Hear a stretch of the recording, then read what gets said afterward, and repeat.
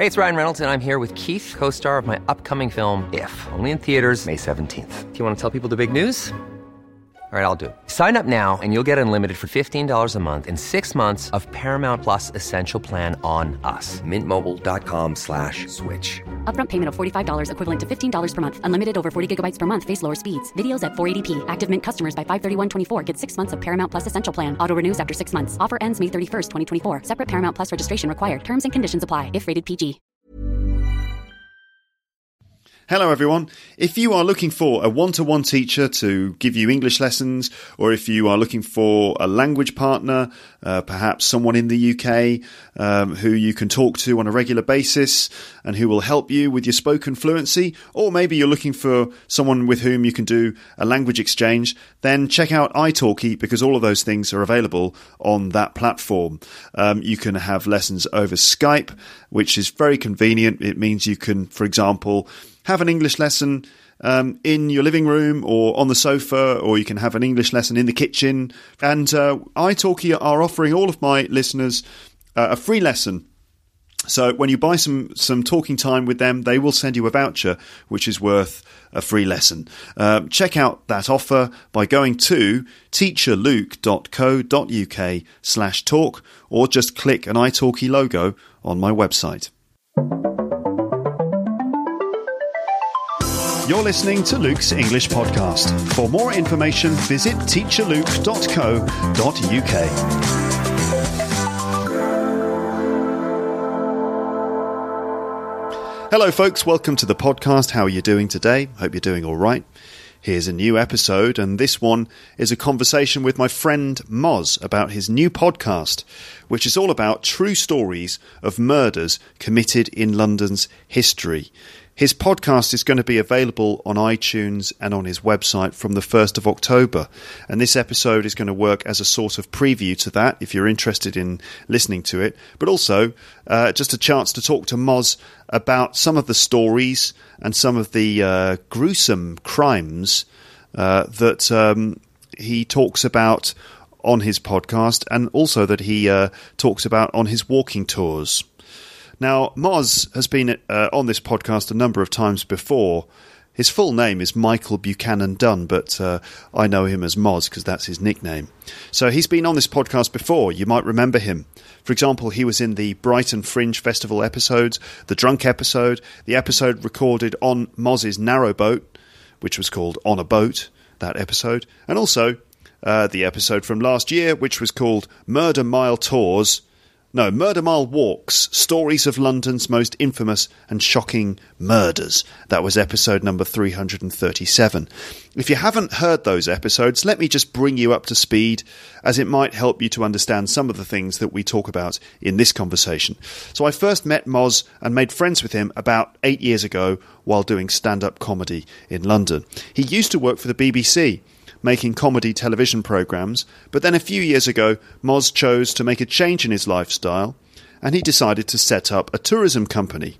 And also, he bought a narrowboat, which he now lives on. Narrowboats are boats that can be used on the UK's canal system. They're long and they're narrow, hence the name. So Moz now lives on his narrowboat, which he usually moors at different locations throughout London's canal network, because there are actually lots of canals running through London. I don't know if you knew that. He also runs his successful tour company in London, which is called Murder Mile Tours. It's a tourism company that offers walking tours of London with a murder theme. His most popular tour is called the Murder Mile Walk, which currently takes place in Soho in central London every week. The walk takes in various sites where murders have actually occurred, and some of those murders were the work of serial killers, and they all have gruesome stories connected with them. Stories which Moz has painstakingly researched by looking up lots of archived material, including court records from courtrooms in London. Last year, I invited him onto the podcast to tell us some of those stories. That was episode 337. And that proved to be one of the most downloaded episodes of the podcast last year. Since then, his tours have gone from strength to strength, not directly as a result of being on this podcast, I think, although that helped him a little bit because apparently quite a lot of my listeners have been on the Murder Mile walk with Moz. But no, the tour seems to be going really, really well because it's really fun, it's original, the stories are fascinating, and the tour has had tons of 5-star reviews on TripAdvisor. In fact, just recently, Murder Mile Tours received a TripAdvisor Certificate of Excellence, which is a really great achievement. TripAdvisor describe it as one of the 150 best things to do in London, which is great because there are so many things to do in London, and this apparently is in the top 150. And also Time Out magazine described it as one of the top 3 themed tours in the city. And now Moz has decided to set up his own podcast in which he will share some of the stories that he's discovered while doing his research for the walking tours. His podcast, which will be called the Murder Mile True Crime Podcast, will be available from the 1st of October. You'll be able to find it on iTunes or just check it out on his website, murdermiletours.com. So, I've invited Moz to come back onto the podcast to talk about all of this. So get ready to find out a few things about life in London that you don't normally find out from guidebooks or tourist brochures. Now, Moz and I are friends, so this isn't just an interview about his walking tours and his podcast. It's also a light-hearted, informal conversation and a chance for the two of us to catch up on each other's personal news and just have a bit of fun while we're doing it. And you are invited to join us. You should know that this episode contains some graphic content and explicit language, including some fairly detailed descriptions of violence and murder, and some other things that you might find disturbing or disgusting. I feel that I should let you know that in advance, just in case you're squeamish and you don't like those kinds of details, or if you just generally don't like that kind of thing, I feel like I should let you know. But to be honest, the content or the descriptions in this episode, they're no worse than what you would see in the average episode of a TV show like CSI or Game of Thrones, for example. But still, there are some creepy and gruesome details in this episode. Okay, so there you go. You've been warned. By the way, if you're interested in some of the items of vocabulary that you can hear in this conversation, you should check out the page for this episode on my website. There you'll see a list of words and phrases which you can learn in order to add real strength and depth to your English. So, without any further ado, here is part 1 of my conversation with Moz, the guy from Murder Mile Tours.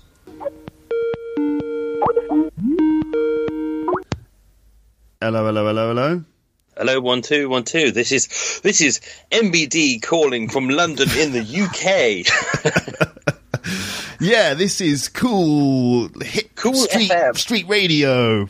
We're hip, we're happening, and we're not in our 40s. That's right. Yeah, we're so young and so fresh right now, and not old and weird.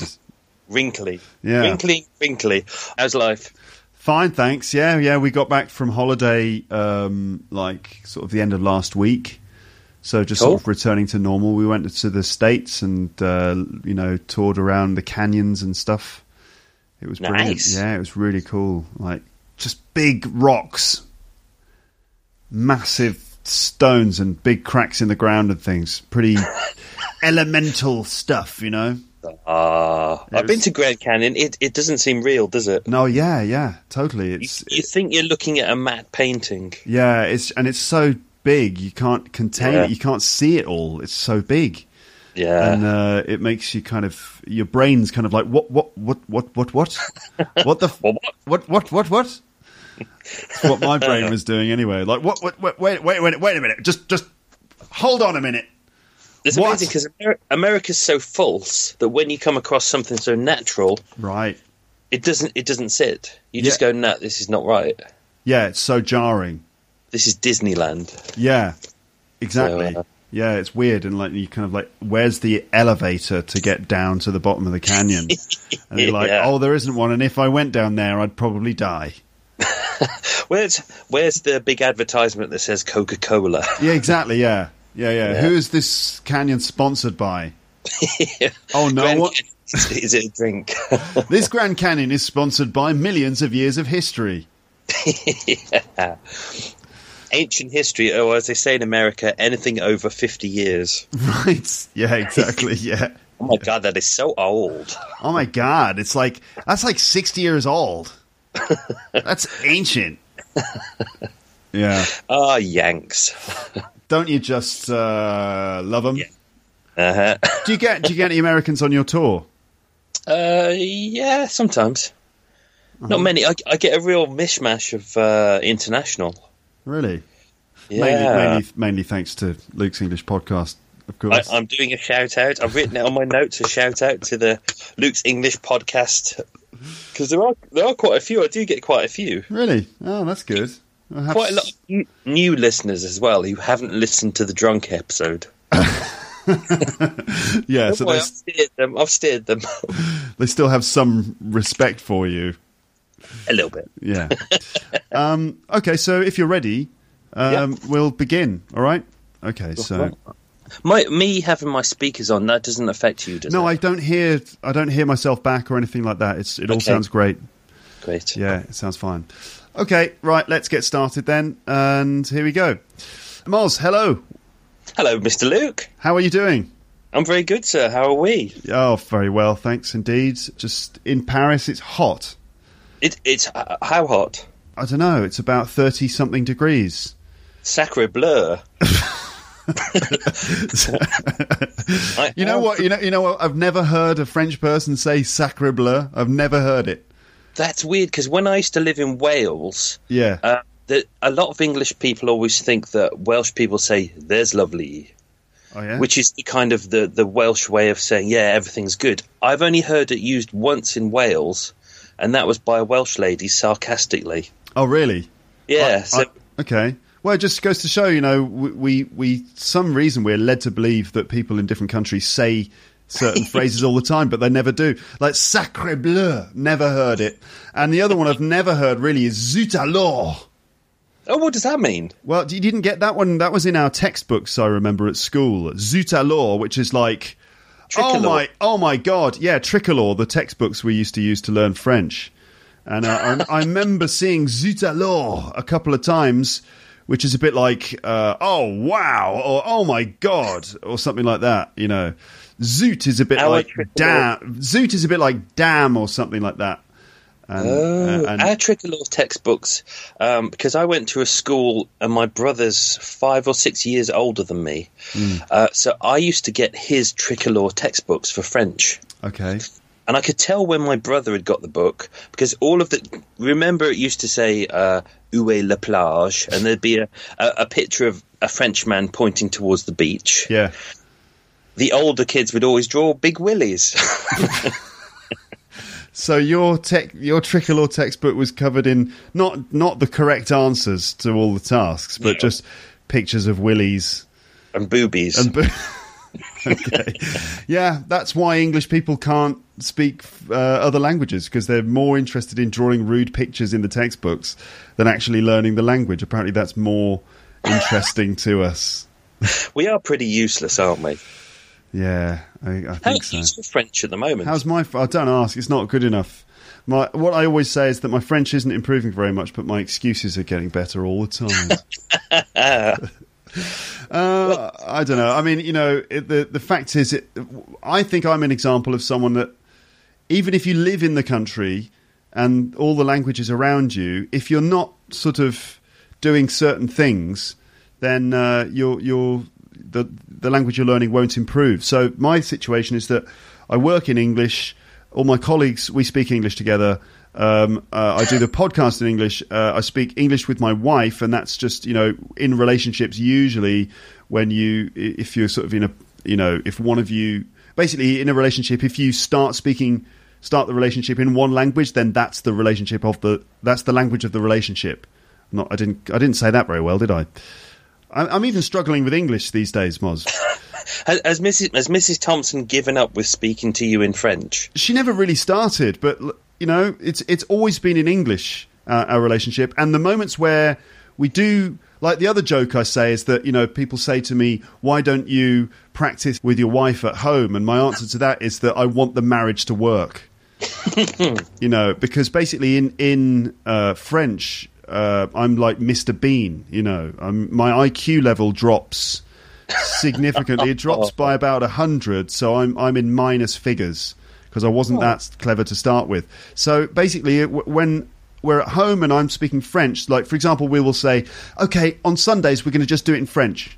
Okay. And so we're there kind of in the kitchen and we're trying to make breakfast and she's speaking French to me and I'm kind of like attempting to make the toast while dealing with French at the same time. And I burn the toast, because I can't multitask. I can't multitask anyway, but also I can't multitask and attempt to speak French and maintain the relationship.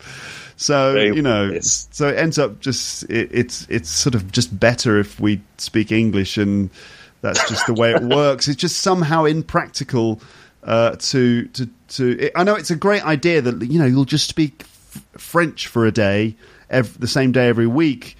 It would be good. We'd need to be very disciplined to maintain it, but, Your wife is the smart one, though. Yeah, definitely of the two. She is the more intelligent one. So so it doesn't make any sense for our relationship to kind of cripple our relationship by going to the lowest common denominator, which is my French. I mean, it would just, especially now. We've got a child on the way. I don't know if you know. Absolutely. Congratulations, Mr. and Mrs. Lukey. Thank you very much. And I think for the welfare of my child also I think it's probably important that we're able to actually communicate in the household. But the baby will obviously be learning both languages and will eventually get to the point where I'll say it's she. It's a she. It's a girl. I haven't said that on the podcast yet. Exclusive, folks. Yeah. That was an exclusive. Exclusive, yeah.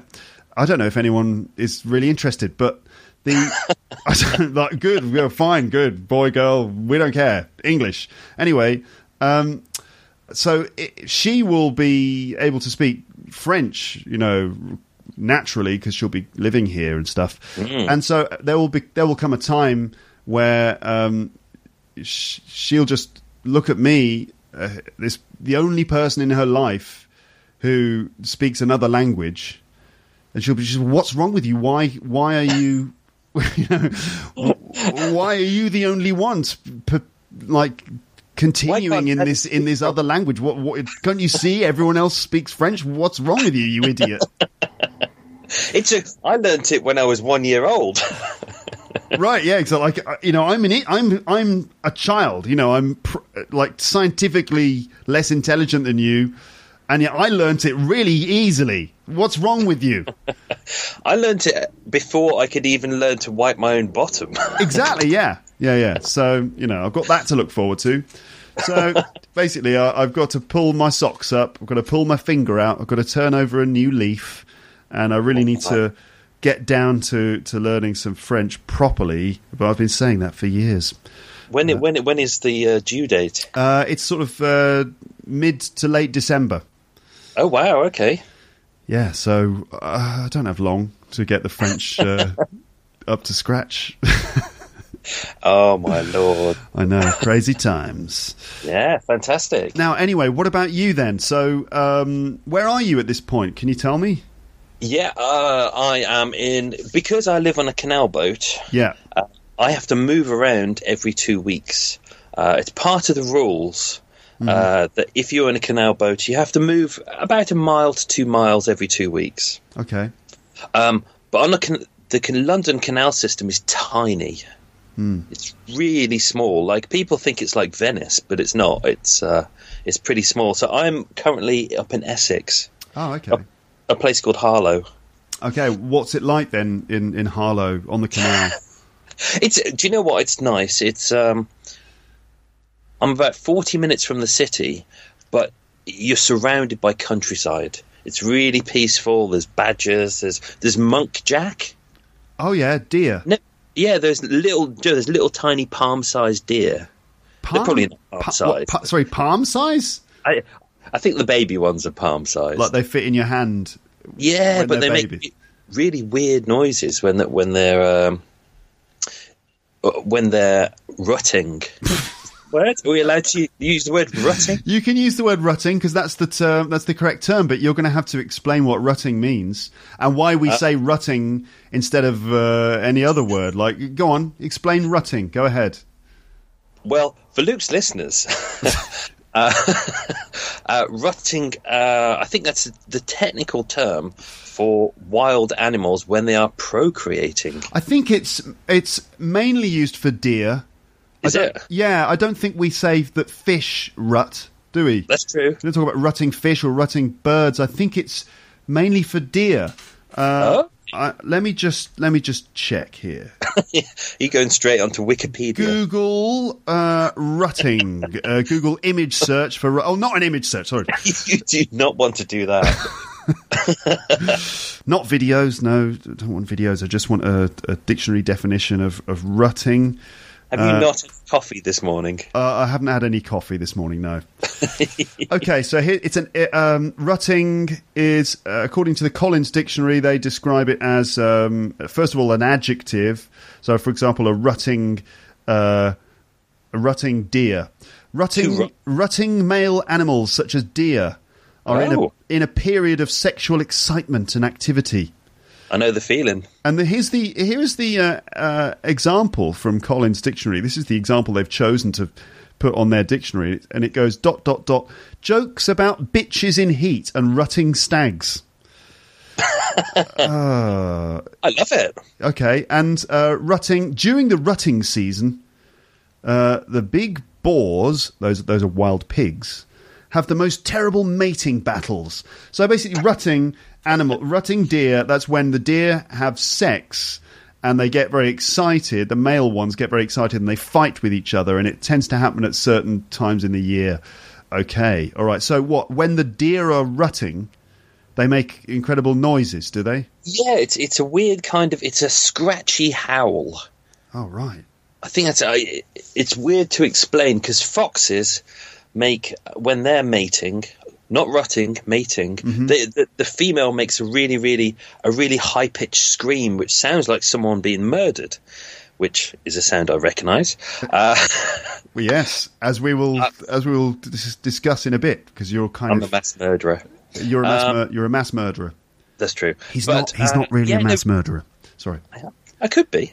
But yeah, no. So muntjac make a really weird sound. Yeah. I don't know, how did I get onto that? I was asking you about what it's like living on the boat and the environment that you're in there on the canal in Essex, and you were saying that actually you're not far from the city. You're not, but you're surrounded by nature, for example. And then you gladly started talking about rutting deers and mating foxes and murder. For listeners who've heard me on Luke's English podcast before, this is about normal. Yeah. This is very normal. Pretty normal level stuff. So what led you... we may have been through this before on the podcast, but I'm always curious about this story. What led you to choose to live on a boat then, amongst rutting animals? Do you know what? I always wanted to live on a boat. Mm-hmm. It's kind of one of my dreams was always to either live on a boat or to live in a city. Because I come from the countryside, so I'm not used to the city. Mm. But, yeah, no, so I bought a boat thinking, it'd be a nice way for me to live. And it is for a single man living on a little boat. It's good fun. This is my office. This is where I live. And it's cheap, but it's exciting. Okay. I get new neighbours all the time. And, yeah, it's good fun. If you were a mass murderer, would living on a boat help or not? I think it would, because you're off the radar, technically. Because I'm not registered for council tax. Nice. I'm not registered to vote. I am registered to vote. But you're not registered to vote. Yeah, and also I don't have a home address. Oh right, really? How do you get? Well, you get mail through like a box or something. I've got a PO box. Yeah. Okay. So all of my post goes there, but my post box is 50 miles away from where I am now. I see. Okay. So it's a bit of a pig. So if you were in a position to start, I mean, I'm not condoning mass murder or suggesting ways in which you could do it, but I mean, but how would you go about being a mass murderer then, Moz? Because you've in all of your research for Murder Mile tours, you must have read about a lot of mass murderers. And so how would you go about doing it if you chose to do it? Which obviously you wouldn't choose to do it because you're a normal person. That's true. But how would you do it then with your boat? Interestingly, I did. So on my Murder Mile Walks website, I do a weekly blog every week. I try and find different murder cases to discuss and, different ideas. Mm-hmm. So I go through different weeks. Sometimes it'll be what is the average height of a murderer, or what is their weight, what is their eye colour. Mm-hmm. And one week I thought, I wonder if there's any good murders that have happened on the canal. Because quite often I remember going through, I think it was Broadway Market about 2 years ago, and the police had sectioned off the walkway, and you couldn't get your boat down the canal. The police had put the very fine police tape across it. And I snuck up, I spoke to the police lady, and I said, what's going on? She went, a body has been discovered. Mm-hmm. Which you do get on the canals quite a lot, because quite often someone may commit suicide kind of northwest of London, and the body floats down. And it's only when it hits kind of a corner that the body actually, stops moving in the water. Yeah, or if it hits a lock. But actually, on this day, the police lady was being a bit polite about it. She said, "Oh, we found a body," but actually, it was a lady who'd been murdered. Oh, wow! And I've been past 2 so far, so I've put them on my website. Yeah. So one of them was. Grisly details. Actually, no, there's 3. There was 3 within a mile of each other. And you just by coincidence were in the area at the time. Just a coincidence. A friend of mine was. Yeah, in fact, I wasn't even there. In fact, I was abroad. You were abroad. Okay, is that the official statement or? So while I was on holiday, a friend of mine was walking. In fact, he's not even a friend. He's just someone who I think I know. In fact, I don't know him at all. Is he dead now as well, or? No, he's very alive. Okay, all right. Sorry, carry on. So, so there was 3 murders in the canal within space of each other. I think what a lot of people do is tend to think that the canal is a good place to dispose of a body. Okay. So there was 2. There was one over in King's Cross. So anyone who's come to London knows King's Cross. You've got the big train station coming in. I think the Eurostar comes into there. Yes, yeah, just St Pancras, just next door. Yeah. Yes, but right at the back of that is actually the Regent's Canal, right, which is the main canal that goes to the City of London, and quite often that has been used for dumping rubbish, but also corpses. Really? So about 3 years ago, there was a guy, I can't remember his name now, there was a drug deal that was happening in Islington, which is about half a mile north of King's Cross. Mm-hmm. The guys that he was buying drugs off were a bit high. He was a bit high. He overdosed on drugs. They decided to take this guy's card and start withdrawing all of his money. And then when the drug effect wore off, they were like, oh, what are we going to do? We literally have a corpse in our living room. Yeah. We need to get rid of him. So they put him into... you might hear there's a boat going past now. They put him into a shopping trolley, the kind that you get in a supermarket. They tied his arms and legs to it, realising he was still alive, and they pushed him into the canal. Oh, my God. He was still alive? Well, I found out that I'd actually been over his corpse the day before. Oh, weird. I didn't realise I was going under, I think it's Islington Tunnel. I'd gone through that on the Thursday, and on the Friday was when they discovered his corpse. And he'd been there for a couple of days. Oh, creepy. Yeah. And do you know if they managed to find the guys who did it? The culprits, yes, absolutely. They were found guilty of not murder, but they were found guilty of what's it called? It's called manslaughter. No, not at all. It's there's a law which is denial of a proper burial. Denial of a proper burial, really? But didn't you say that he was still alive? When they didn't realise that, they thought that he had died from a drug overdose, but in fact he was still alive? You're right, it was manslaughter, wasn't it? Must have been manslaughter, I guess. But denial of a proper burial was the kind of the main charge that they could definitely pin on them. Right, yeah. Which is a big no-no. If someone does die in your house, you have to alert the police, you have to alert the authorities, and they have to be given a proper burial. Otherwise, it's against the law. Wow. Fascinating stuff. There was another one not too far from there where I think there was... People in England will know the TV series EastEnders. Yeah, it's like sort of a soap opera that's on the TV every other day. It seems to be like 3 or 4 times a week. And the story hasn't changed in about 50 years. Yeah, it's all set around one sort of square, one made-up square with a few streets in it and a few houses and just like a handful of people. And, it's just the most dramatic, like, little part of London where all sorts of dramatic things happen, like, all the time. And one pub, and every 6 months, someone turns up in Albert Square, where EastEnders is based, and they seem to own 10% of the pub. What? That's the plot line that happens every 6 months, is that someone new turns up and they seem to own part of the pub. So some new person comes along and they're like, look, I own 10% of this pub. Like, you've never met me before, but my auntie's grandma's cousin's sister left it to me in her will. And now I've got a legal right to 10% of this pub. So I'm now officially a new character in this show. I'm Dirty Den's twin brother. Right. Clean Den. So there was an actress, I can't remember her name. She was in EastEnders years ago, a bit of a bit part. Mm-hmm.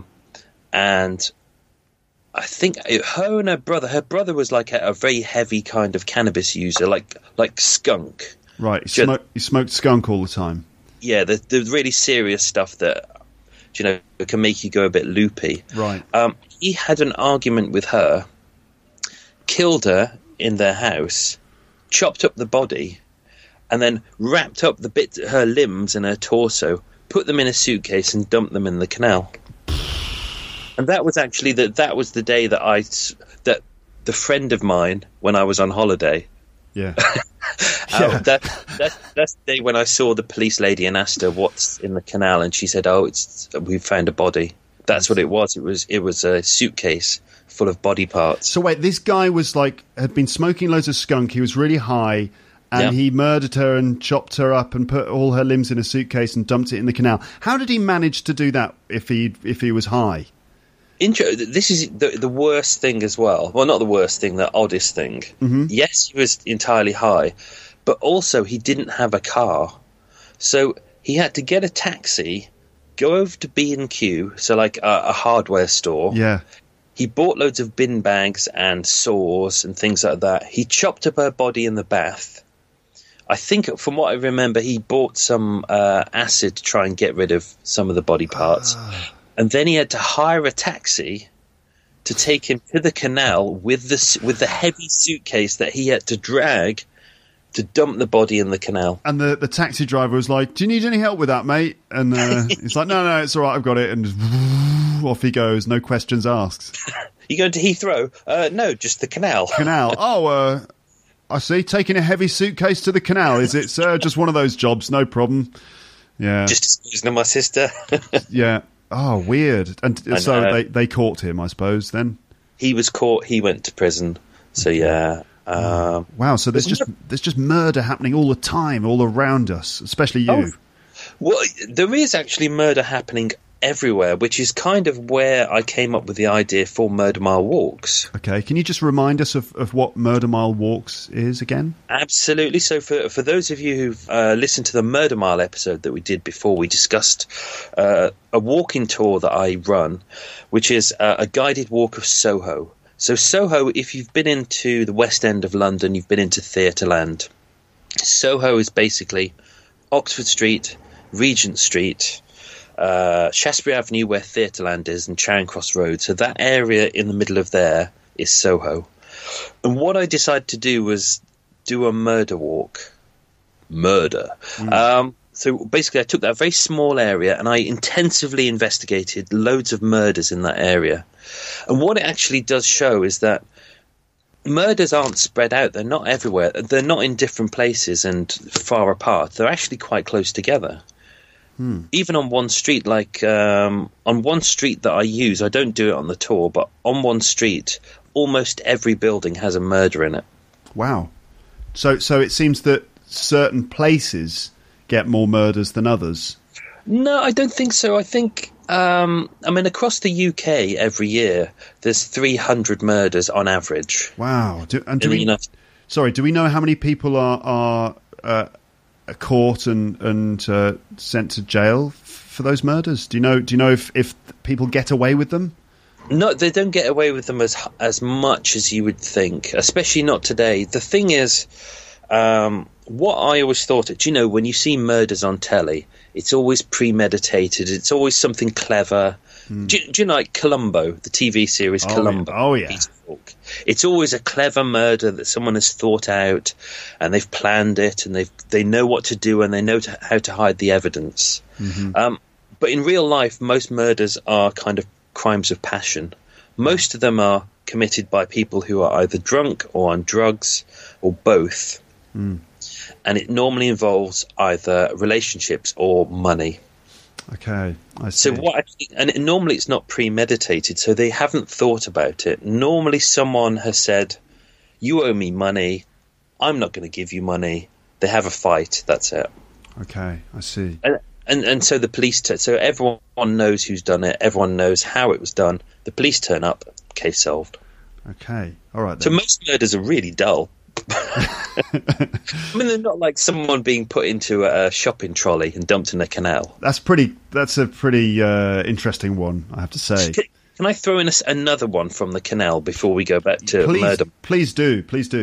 There's if you go onto my Murder Mile blog and type in canal, you'll see all the blog murders on there. They're all in full details with nice grisly pictures.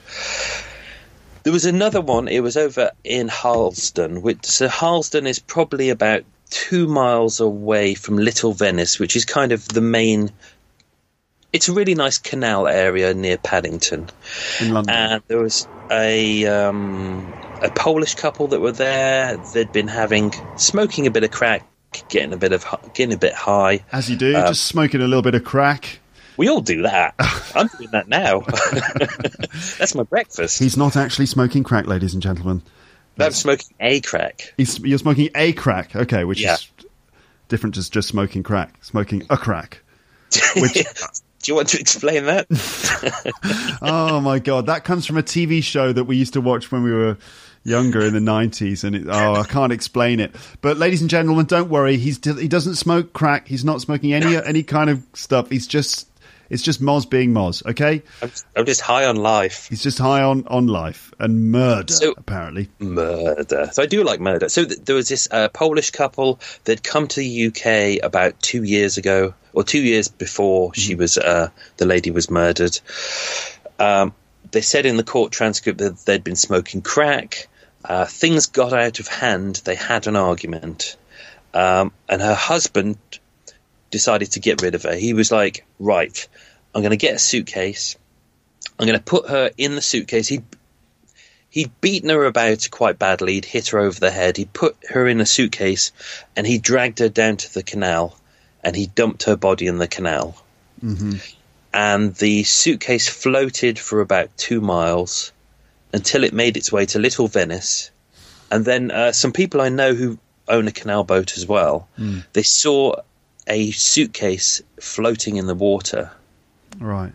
And which is something you kind of get used to around here. Do you know, there's a lot of rubbish in the water, except poking out of the top of the suitcase was hair. Oh. Ladies' red hair. And police came along, they sealed off the area. And when they opened up the suitcase, obviously, the lady was in there. But it turns out that she wasn't dead. Oh, my God. it looks like she was either unconscious or she was still alive. Wait, when they opened the suitcase, she was still alive, or she was still alive when she was dumped into the water? When she was dumped in the suitcase, when she was dumped in the water, and the suitcase was, if you were to crouch up into a ball, that's about the size of the suitcase. It's like, I see, just enough size for a person to squeeze in. Oh my goodness, I know. Oh, creepy! It's really creepy, man. No, but there's loads of murders all around. So that's the kind of the things that I like doing with Murder Mile: The Walk. Yeah, is having a good poke around different streets and digging into not just every murder. Most murders are quite dull. Most murders are men having fights, pretty much. But occasionally you come across a really nice one. A nice one. A really juicy one. Occasionally you come across serial killers and things like that. Well, in the last episode that you were featured in on this podcast, you did tell us about Dennis Nielsen, who's a famous serial killer who operated in the Soho area. And people who join your walking tour will no doubt find out all about Dennis Nielsen. Can I do a little shout out to everyone who from Luke's podcast who's come on the Murder Mile walks? We've had quite a few come along, and everyone's been really lovely. Oh, that's good. And do you know who did we have last? So last week was a big shout out to Claudia Nussbaumer, who came on my walk about 2 weeks ago. She was coming over to London anyway, and she'd drawn up a list of things she wanted to do, and on one of those lists was to do Murder Mile walks, thanks to Luke's podcast. All right, nice one. Excellent. So I guess my check is in the post. Yeah. Hang on. My pen's ran out. I'm just kidding. Don't worry. It's on its way. That's brilliant. And I mean, I guess it's been about 2 years you've been doing the walking tours now. Yeah. So I do 1 to 2 a week. They last about 2 hours. So I've done about 150 of them. Yeah. But it's great. It's interesting. So at the start, I thought all of my customers would be men in their 40s, kind of looking like me. Mm-hmm. But it's not. It's all women. Really? Almost all women. And every time I do a tour, say there's 15 to 20 people. Yeah. There'll be... Okay, say if there's 15, there'll be 13 that are women. 2 will be men. And the men will look like they've been dragged along. Not dragged along like in a suitcase, ready to be dumped into a canal. Although that probably does happen. But yeah, no, women love it. Interesting that, isn't it? Yeah, you talked about that before, I remember.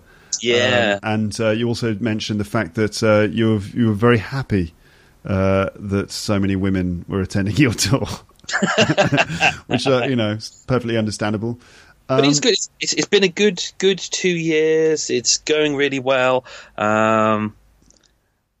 I had an interesting one around my birthday. So on my 40th birthday, I thought I'll go out and have some fun, have a couple of drinks, as you do.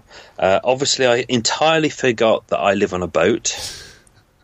I had far too many drinks. I got a cab all the way home.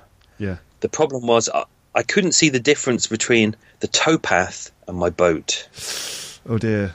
And I took a bit of a step, and I missed the boat, which was good, but I hit the water with such force that I broke 3 ribs. Oh, mate. Yeah, you have mentioned that to me before. Did I mention that on the poddy? Yeah, you mentioned that you broke 3 ribs. You didn't tell us, about it in any detail, really. Oh, yeah, no, what I did the walk the next week, and I was in such agony, absolute agony. If any of your listeners have ever broken ribs... Ooh, painful. Right. And they don't heal. And so you were doing your walking tour with several broken ribs and perhaps a bit of a hangover as well still. A chest infection as well. A chest infection too. Oh my God. So I could barely hold myself. In fact, I woke up in the morning and I couldn't stand up. And it took me half an hour to reach for my phone. And I thought, I have to call the ladies who have booked on the tour today. I have to call them and tell them I can't do the tour. Mm-hmm. And then I thought to myself, do you know what? That's unprofessional. So I did it. I crawled into town. I got there. I was barely holding myself upright. And the ladies came walking towards me, all with sunglasses on. I went, hi, I'm really sorry. It's going to be a slow walk today because I'm in a lot of pain. And they went, don't worry, we're hungover. So we all held each other up. It was lovely. Oh, that sounds great. Yeah. And I saw that you received a certificate of excellence from TripAdvisor. Oh, yes. You get, if you get consistent 5-star reviews from TripAdvisor, over, I think it has to be across a year, then they send you the certificate of excellence. Wow. Which is great. That was one of my goals for the year. So so far I've got 122 5-star reviews. That's wonderful, mate. I'm really glad for you. Really good. Well done. Which, as we know, as Edinburgh performers, I didn't get any. Yeah, because that's right. I mean, a lot of our friends have just finished their run at the Edinburgh Festival. Yeah. You did go up to Edinburgh a couple of years, didn't you? Yeah, I think just before I met you, probably a month before that, I'd just done my first play, which was Moz and the Meal. Right. And so the first performance Luke probably ever saw me perform was Moz the Cannibal. Yeah, I remember Moz the Cannibal. So, ladies and gentlemen, if you just in case you're not managing to keep up with this, so Moz and I know each other because we used to perform comedy together in London, right? And since then, Moz has sort of moved away from the theatre performances and the comedy and has started doing the guided tours, which I think is probably a really great idea because, you know, you can add the theatrics into it. You can add the storytelling. You can add the sort of...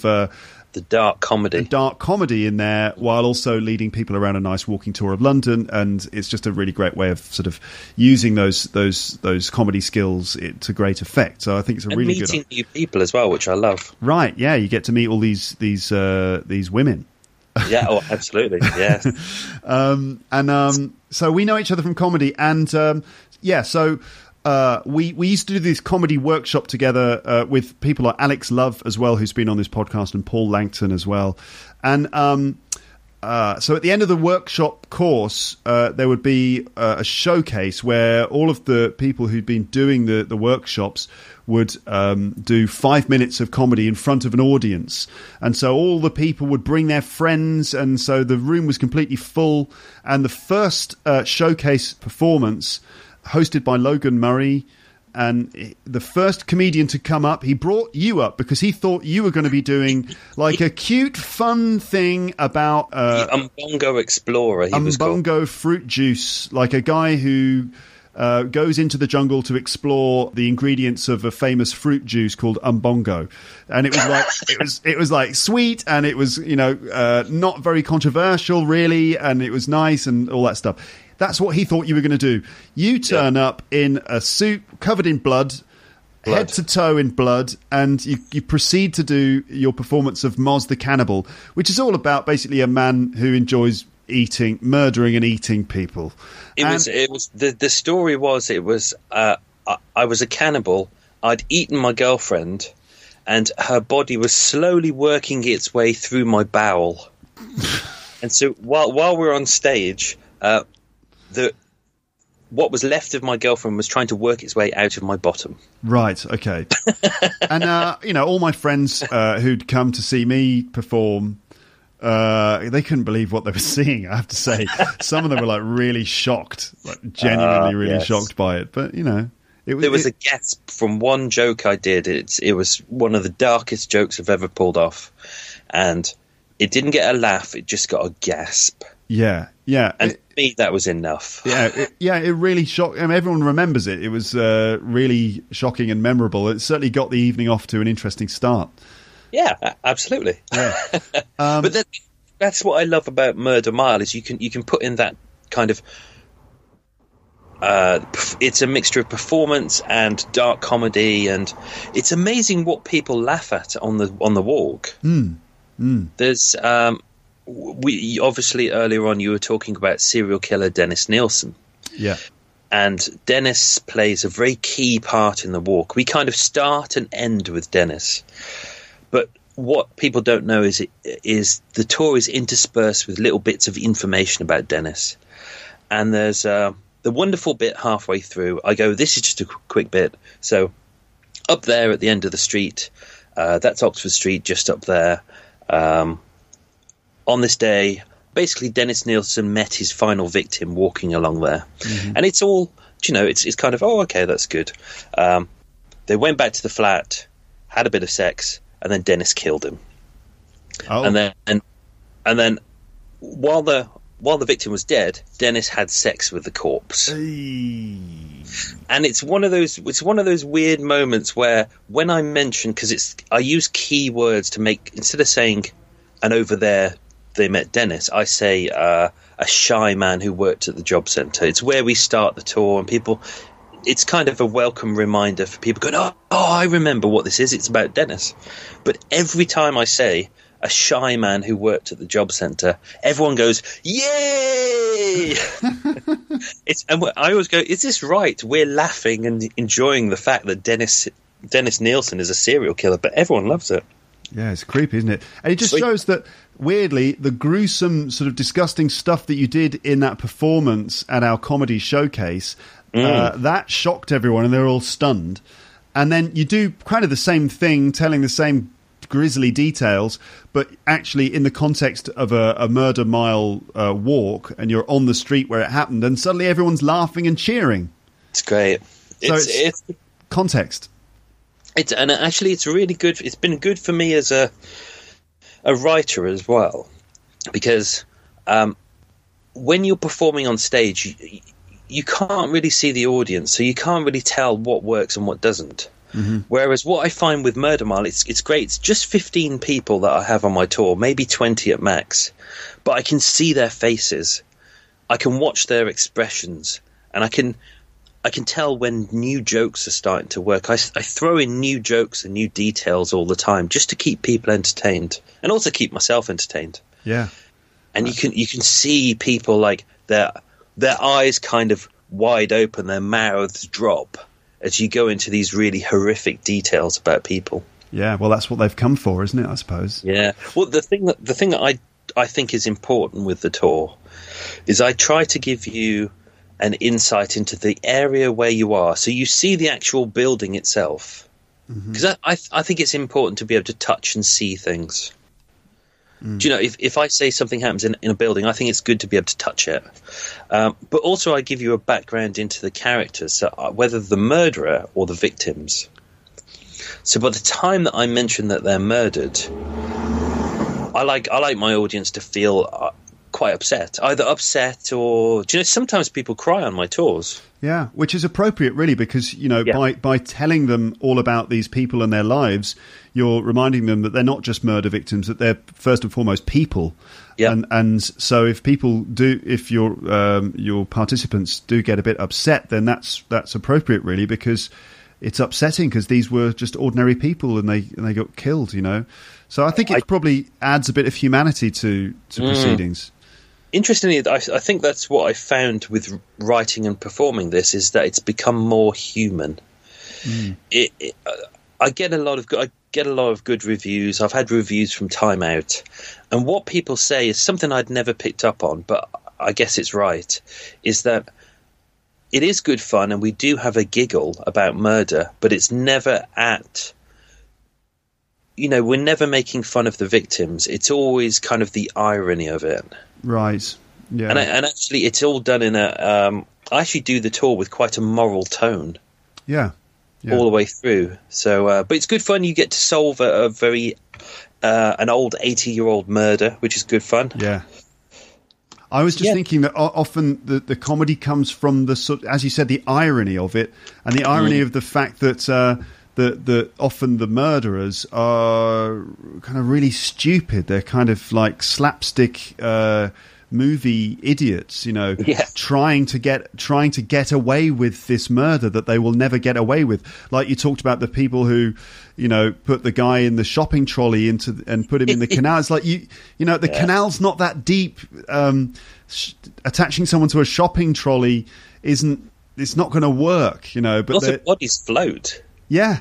I mean, so it's almost like these. It's like, you know, Laurel and Hardy trying to lift a piano up the stairs. It's just they're not. It's never going to happen. It's impossible. No. You know. Similarly, these kind of these murderers who've committed a crime without really realizing what they're doing, and then they're desperately trying to get away with it. It's just ridiculous, really. Yeah. Now, you have also started making a podcast, right? It's called what? The Murder Mile Podcast. Murder Mile True Crime Podcast. Murder Mile True Crime Podcast. Okay. Getting all my keywords in there. Yeah, that's right. You've got to get the keywords in. Murder Mile True Crime Podcast. So, well, I guess this does exactly what it says on the tin, I imagine. Yeah, I mean, this kind of started by accident, really. A lot of people came on my tour, they loved it, and they were like, when's the next one? And I was like, oh, I'm writing it now. I'm writing the next tour. So instead of Murder Mile Soho, I was doing Murder Mile Covent Garden. Okay. So for your listeners, Covent Garden, if you've been to London, you will almost certainly have been there. But it's literally half a mile from Soho. It's a very kind of old market area, full of history, but also full of lots of great murders as well. Yeah. So I started writing the new Murder Mile, but I hadn't got enough people on the Murder Mile tour to make a second tour viable, which was a bit galling. But then I thought to myself, do you know what? I've got 300 plus murders that I've investigated that I can't put onto Murder Mile because it has strict rules. So I'll turn it into a podcast. All right. And that's kind of where it started, and I love it. So it's a half an hour episode every week. Every 2 weeks, because they take 2 weeks to research, write, edit, perform. Yeah. And basically what I do is it's a mixture of a true crime podcast and a guided walk. Okay. So what you do is you pop your earplugs in, switch it on. I introduce you to a location in a street. Yeah. So I'll say, here we are, we're in a street. This is what the street looks like. So while you're lying there, I can give you a visual description of where the street is, whilst at the same time you're listening to the actual sounds of the street. I actually physically go out and record the sounds of the street. I introduce you to the history of the street, which is relevant to the murder. Slowly I introduce the character, so maybe the murderer, or maybe I just focus on the victims. So by the time you're halfway into the podcast and the murder starts, you know everything about this life, you know about these people, and you'll feel sorry for them. And hopefully it makes for quite an engaging and emotional and dramatic podcast, I hope. That's great. But where can people find it? So it launches on 1st of October. 2017. 2017, good point. 1st of October 2017, which is a Sunday. It will be on iTunes. If you go to my website, murdermiletours.com, go into podcast. What I do with each single episode is there's a page that comes with it. Yeah. Because I think what's missing with most murder podcasts is people tend to sit and waffle for about an hour. What do you mean, waffle? Oh, yeah, good point. So for Luke's listeners, waffle is a Belgian snack, but it is. But it's also a kind of a British way of saying people talking, but not really getting to the point. Right, which is basically just, rambling. Like what we do very well. Exactly. Yeah. This is waffling. Yeah. A lot of what goes into Luke's English podcast is waffling. But it's good waffle. Yeah, exactly. It's the highest quality English waffling with maple syrup and all the toppings. And low calorie waffle. Low calorie as well. It's good for you, in fact. So it's 1 in 5 a day. Waffling, rambling, same thing. So so with the podcast is a page that you can go to, and even though I describe the location that you're in where the murders happened, what I also do is enclose original pictures of the location during that era, an interactive map so you can see how close all of the murders are. Yeah. Because all of these murders are within 1 square mile. Yeah. And this is where I can start. Remember I said about the street where there's loads of murders? Yeah. This is the first 6 episodes, is literally that street. Wow. Amazing. So this is a street just in the Covent Garden area? Oh, no, so this is in Soho. Oh, okay. I'm sticking to Soho at the moment. Right. But, so each episode is just one single murder. But hopefully that if people follow the series, they can there's stories that merge into each other. Yeah, yeah. So it is almost like being on a guided walk. Yeah. Oh, it sounds great. So people can either just listen to it at home, wherever they are, and they'll be transported to these locations with the sound effects and your descriptions and stuff, and then you'll tell them the stories that happen in those locations. Or if they're in London, they can find the locations and they can actually listen while they're kind of walking around those spots, and it'll be a great accompaniment to their own private little walk. On my website at the moment, I've built in an interactive map. So if you are in London, as of October, you can go in, you could click on any of the maps, and it will take you directly to the podcast link. So you can stand in front of the original building and listen to the story and the original sounds as well. That's brilliant. So you've got a page on your website devoted to the podcast, is that right? Yes. So what is it, murdermiletours.com/podcast or something? Slash podcast, absolutely. And as of October the 1st, you get a special page dedicated to every single episode. With every time I find really interesting videos and documentaries and to do with that murder case, I tie it into the website. That's amazing. Okay, and if people want to book themselves on one of the tours, murdermiletours.com, and just make a booking? Absolutely, yeah. It's every Sunday. Hopefully I'll start doing more tours, and I do private tours as well. Okay, awesome, brilliant. I haven't been on one of your tours yet, but the next time we're going to be in London, I have no idea when that will be at this rate. But what with all the busy things going on. Busy. Yeah. Can I ask you a question, Mr. Luke? Yes. Can I ask you questions about podcasting? Yes, of course.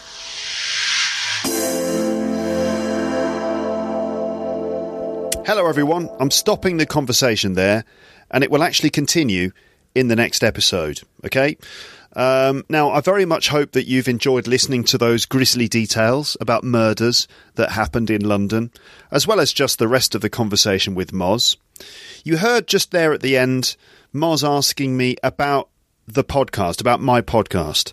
And in the next episode, you'll hear us chatting first of all about what goes into making a podcast. I talk about my audience, that's you. We discuss English as a global language, how much English native speakers don't realise how difficult it can be for non-natives to understand them. We talk about what makes a good communicator, words that sound rude in other languages, personal things that I've shared in previous episodes of this podcast, whether or not you should post pictures of your children on social media, the effects of social media and artificial intelligence on our lives today and in the future, how we both hate mosquitoes and what happens when you kill them, and also Moz's guide to how to identify different drug addicts by how they smell. So you can look forward to all of that stuff in the next episode. Now, if you feel like you missed some of the vocabulary in this episode, if you were listening and certain words kind of passed you by, then check out the episode page on my website and you'll see some words and phrases written there for your reference. Okay, here are some details again of Moz's work, just in case you missed them. So you should check out Moz's website where you can book a place on a tour in London, if you happen to be in London. They happen every Sunday. And you can also read Moz's blog with various murder stories. All that stuff can be found on murdermiletours.com. That's murdermiletours.com, murdermiletours.com. Moz's Murder Mile True Crime podcast will be released on the 1st of October, and you'll be able to listen to it on iTunes and on his website, where you'll also be able to access those podcast pages with photos and interactive maps and stuff like that. That's the website, and his podcast can be found at murdermiletours.com/podcast. I think if it's on iTunes, it'll probably be on lots of other podcasting apps and things. So check out the app that you use, search for the podcast. In fact, you can already subscribe to Moz's podcast, even though episode 1 hasn't been uploaded yet. You can already subscribe to it, because at the moment there is like there's a 4-minute introduction there, which you can listen to.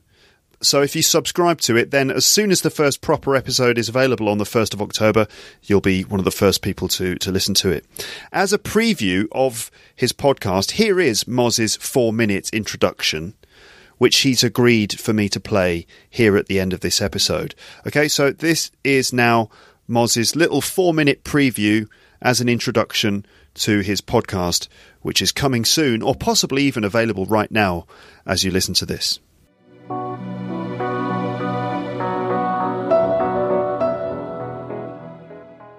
Welcome to this brief introduction of the Murder Mile True Crime Podcast. So what's it all about, you're probably asking?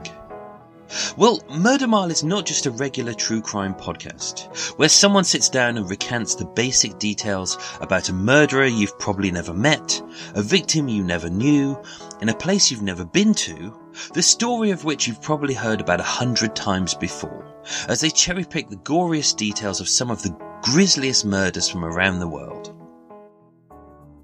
What makes a good murder story great is familiarity.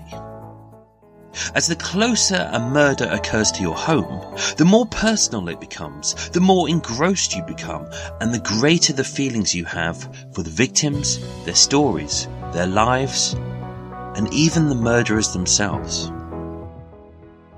That's a pretty hard thing to pull off in a podcast, listened to by anyone, anywhere in the world at any time. Which is why I've created Murder Mile. Murder Mile is a true crime podcast, and also a guided walk of more than 300 murders, all set within 1 square mile of London's West End. The idea being that no matter where you are, no matter where you live, no matter where you listen to this podcast, I want to show you that there is murder everywhere. In every town, on every street, and often in every building. And yet by focusing on a small number of murders, all within a very small area, even if you've never been to London and have no plans to visit the city, you'll quickly become very familiar with a recurring set of streets, buildings, victims, and murderers. In every episode, I'll take you on a personal guided walk of each murder location, giving you a full description of what you'll see, hear, and smell. But by using authentic street sounds, recorded at the actual murder location itself, as well as realistically recreated sound effects to make you feel like you're actually standing there, as we closely follow both the murderer and the victim in those last fateful moments. A new episode of the Murder Mile podcast is launched every 2 weeks. It lasts roughly 30 minutes and will feature stories you'll probably hear for the very first time. Because even as a local myself, I'm hearing about these stories for the first time too, as I research each murder using court transcripts and first-hand testimony. Each episode is also accompanied by a blog complete with an interactive map of all of the murders, as well as relevant news articles, crime scene photos, links, audio tracks, videos, and recent snapshots of the murder location itself, so you can see exactly what it looks like, as well as a full transcript of each episode. You can get this simply by visiting my website, which is murdermiletours.com/podcast, or by clicking the link in the show notes on each episode. The Murder Mile True Crime Podcast contains vivid descriptions which some listeners may find disturbing, as well as very realistic sounds. It also contains fabulous music, which is written and performed by Cult with no name. Thank you for choosing the Murder Mile True Crime Podcast. If you do like us, please do subscribe to the series and like us and share us with your friends. Thank you and enjoy the episodes.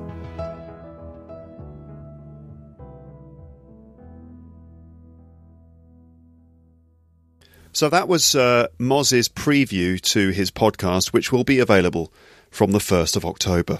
Okay, so that's pretty much it for this episode. Thank you so much for listening. Thanks again to Moz for coming on the show. Part 2 will be available soon. Don't forget to join the mailing list on the website to get access to all of the episode pages and website-only content when all that stuff is published. Shout out to the comment section crew.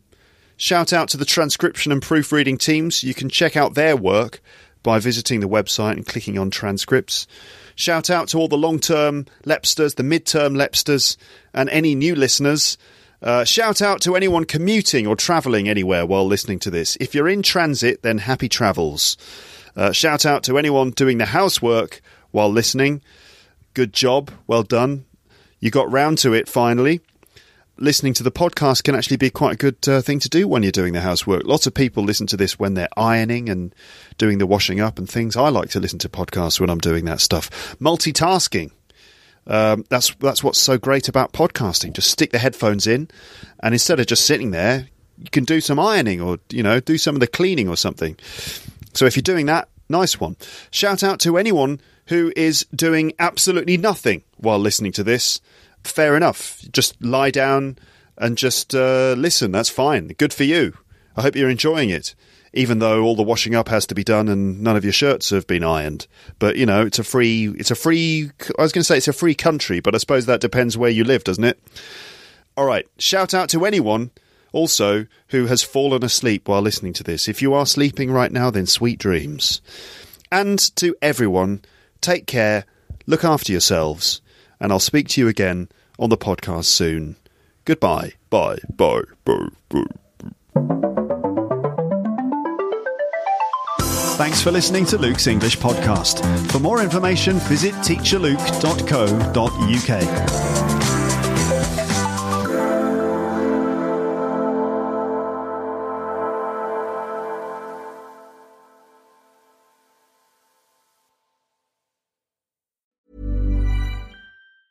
Planning for your next trip? Elevate your travel style with Quince. Quince has all the jet-setting essentials you'll want for your next getaway, like European linen, premium luggage options, buttery soft Italian leather bags, and so much more. And is all priced at 50 to 80% less than similar brands. Plus, Quince only works with factories that use safe and ethical manufacturing practices. Pack your bags with high-quality essentials you'll be wearing for vacations to come with Quince. Go to quince.com/pack for free shipping and 365-day returns. If you enjoyed this episode of Luke's English Podcast, consider signing up for Luke's English Podcast Premium. You'll get regular premium episodes with stories, vocabulary, grammar and pronunciation teaching from me, and the usual moments of humour and fun. Plus, with your subscription, you will be directly supporting my work and making this whole podcast project possible. For more information about Luke's English Podcast Premium, go to teacherluke.co.uk/premium info.